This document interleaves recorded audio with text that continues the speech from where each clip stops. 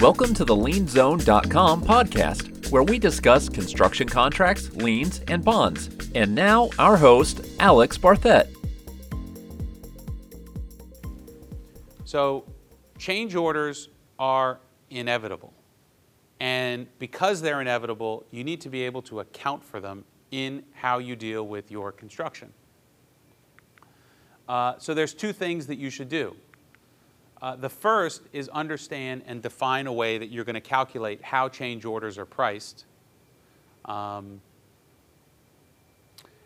you want to minimize the risk of change orders being inflated, because if a sub has to submit a change order, that sub is now has the ability to dictate the price, and that price may be far in excess of what's reasonable. But especially subs that have permitted work, you can't just switch them out.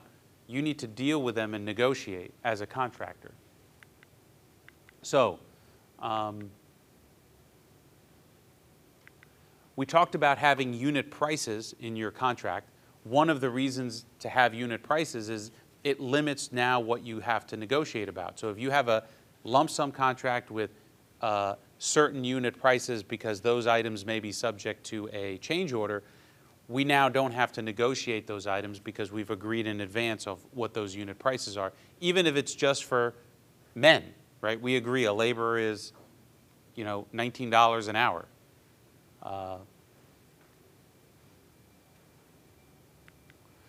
The other thing that you need to account for in a change order is how much overhead and profit the subcontractor is going to recover. It's best to define that in the contract so it's not subject to negotiation later.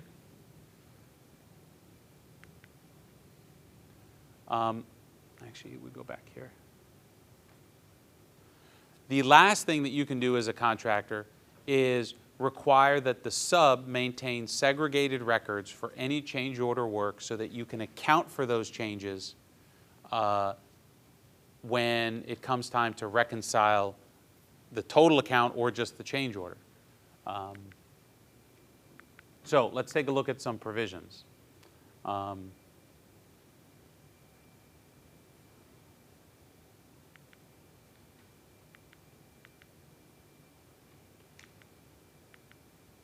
Okay, contractor reserves the right to require subcontractor to make changes in the work, including additions and deletions, without invalidating the subcontract. Subcontractor, only upon the written directive from the contractor, shall perform the changed work as set forth in the contract documents. Let's stop there for a minute. So we get clients that come to us and they have disputes about change orders all the time. And the main problem that we see is that the subcontractor is not following the change order process because they allow the contractor to tell them to do changed work without requiring a change order. If you go to your contract, it says you cannot do any change order work without a change order. So you get an email and it says, I need this.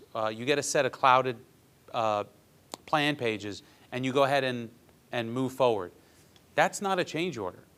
So what you need to do as a sub is you get that and you say, let me stop what I'm doing, let me write a change order, let me submit it. And then you know and I know it's going to get probably rejected. No, we need you to keep going because the owner is going to approve it later. And okay, that's fine. Then our contract says that I'm entitled to a change order. Let me say it differently. Our contract says I can't do any work without a change order. So here's my change order. I as the contractor cannot approve that change order. Okay, what do you want me to do? And that's where we get to the next section in the contract. And it says that they can still direct you to do the work. But what you want to do as a sub is submit the change order, and then they don't approve it, but then they direct you to do the work anyways. And the reason that's important as a sub is because now we go from having an argument later about whether it was or wasn't a change to begin with, and then what the price is, to just having an argument about the price. Because if they direct you to do work under this next provision, it's an admission by the contractor that it is a change order, right? Because we talked early on about lots of provisions where the contractor wants to say, no, it's within your scope, it's not a change. Don't think that because they send you a set of clouded documents, plan pages, that they're going to automatically agree that it's a change. They may say, no, you should have known that those were there. So that's not a change order for you. You want to try to deal with those issues as early as possible before you spend all the money and time, and then you have to fight about it later. So the provision goes on. At the request of the contractor, subcontractor shall submit a detailed written proposal for any applicable price and time adjustments attributable to the change work. All change orders shall be priced in a manner not to exceed the actual cost of the net change work, less any and all credits and savings, plus, and here it says 10%, but it could be anything, for overhead and profit. Said amount to be inclusive of any and all taxes, insurance, bond premiums, expenses, labor, right? Out of sequence work, accelerations, delay costs. So it says, you're going to give me a number, you're going to add 10%, and that's the number. So remember, by the way, at least as this one's written, if you submit your price plus 10% plus 1% for insurance and 2% for bond, this provision says, no, that's part of your 10%. So remember what the contract says is what governs, not what you customarily put in your contract. So when you read the contract, you need to recognize, no, it's 10% plus bond and insurance. If that's the case, then you need to change what it says in the subcontract. Now, if the parties are unable to agree on such adjustment, and this is what you want to do, as a sub, this is what you're trying to get. You're trying to get the contractor to not agree before you do the work. I submitted my change order, you don't agree, now we flip over to the next way to deal with changes. So it says, if the parties are unable to agree upon such adjustments, contractor may elect to issue the change order to subcontractor directing such work to be performed by subcontractor, and any adjustments to the subcontract price or time shall be subject to ultimate determination in accordance with this subcontract and the contract documents, and subcontractor shall nonetheless proceed immediately with the change work, and subcontractor shall have work tickets for said changed work signed daily by contractor's project management. What it effectively says is, if we can agree on a change order, great. If not, I, contractor, can direct you to do the change work, and you're going to keep segregated records, and we'll figure it out later.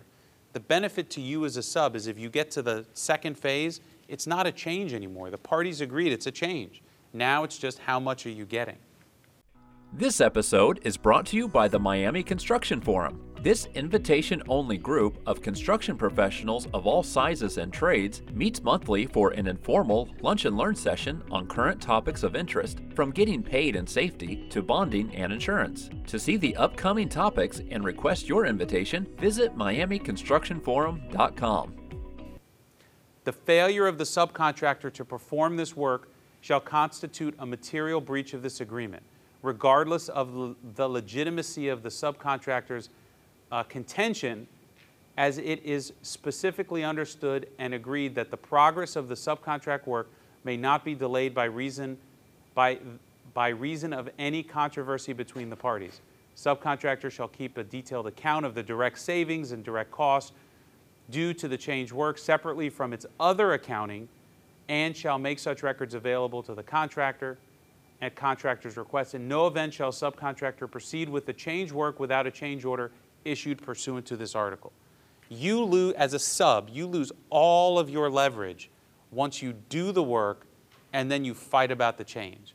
You need to understand that the leverage that you have to get a resolution to this problem exists before you do the work, before you finish the job. We have a lot of folks in our office that we're trying to be the nice guy, that we're trying to cooperate and finish the job, and now we're fighting about it after the fact. As a contractor, you need to understand that if you can get a sub to do the work without getting a signed change order, that's great. It's ultimately going to potentially turn into a dispute later. But you still, as a GC, are better off making sure that the sub is keeping these segregated records, because you don't want to have a fight yourself if you can avoid it.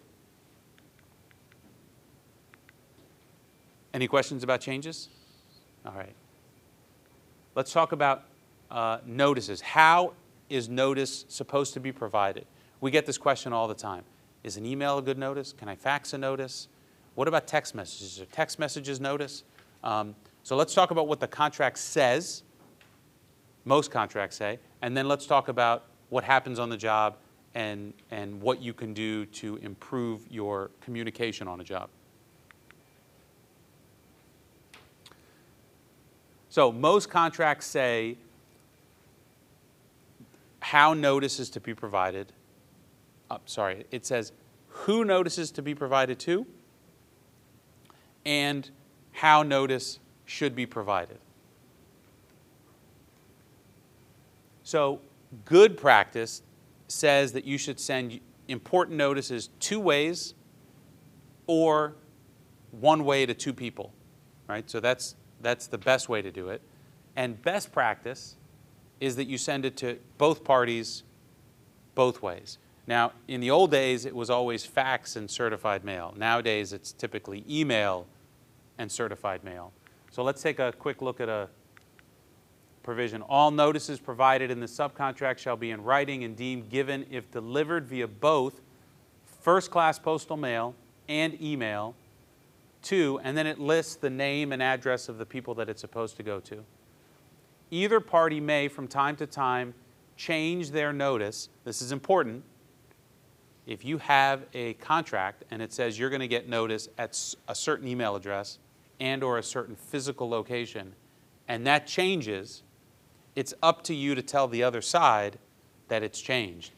And to be proper in the way you do that, you need to give that notice to the person in the contract that's supposed to get that notice, right? So if this contract says that John Smith is supposed to get the notice, when you change your address, you got to make sure John Smith gets the notice of your address change. Let's see here. And then sometimes it says how notice is deemed received. All notices shall be deemed received the earlier of actual receipt or 3 business days from delivery. Again, with email, it's much less of an issue. Thanks for listening to the LienZone.com podcast. You can subscribe to this podcast on iTunes, Stitcher, Google Play, or in your favorite podcast app. For articles, videos, and forums on this and other construction topics, head over to the LienZone.com.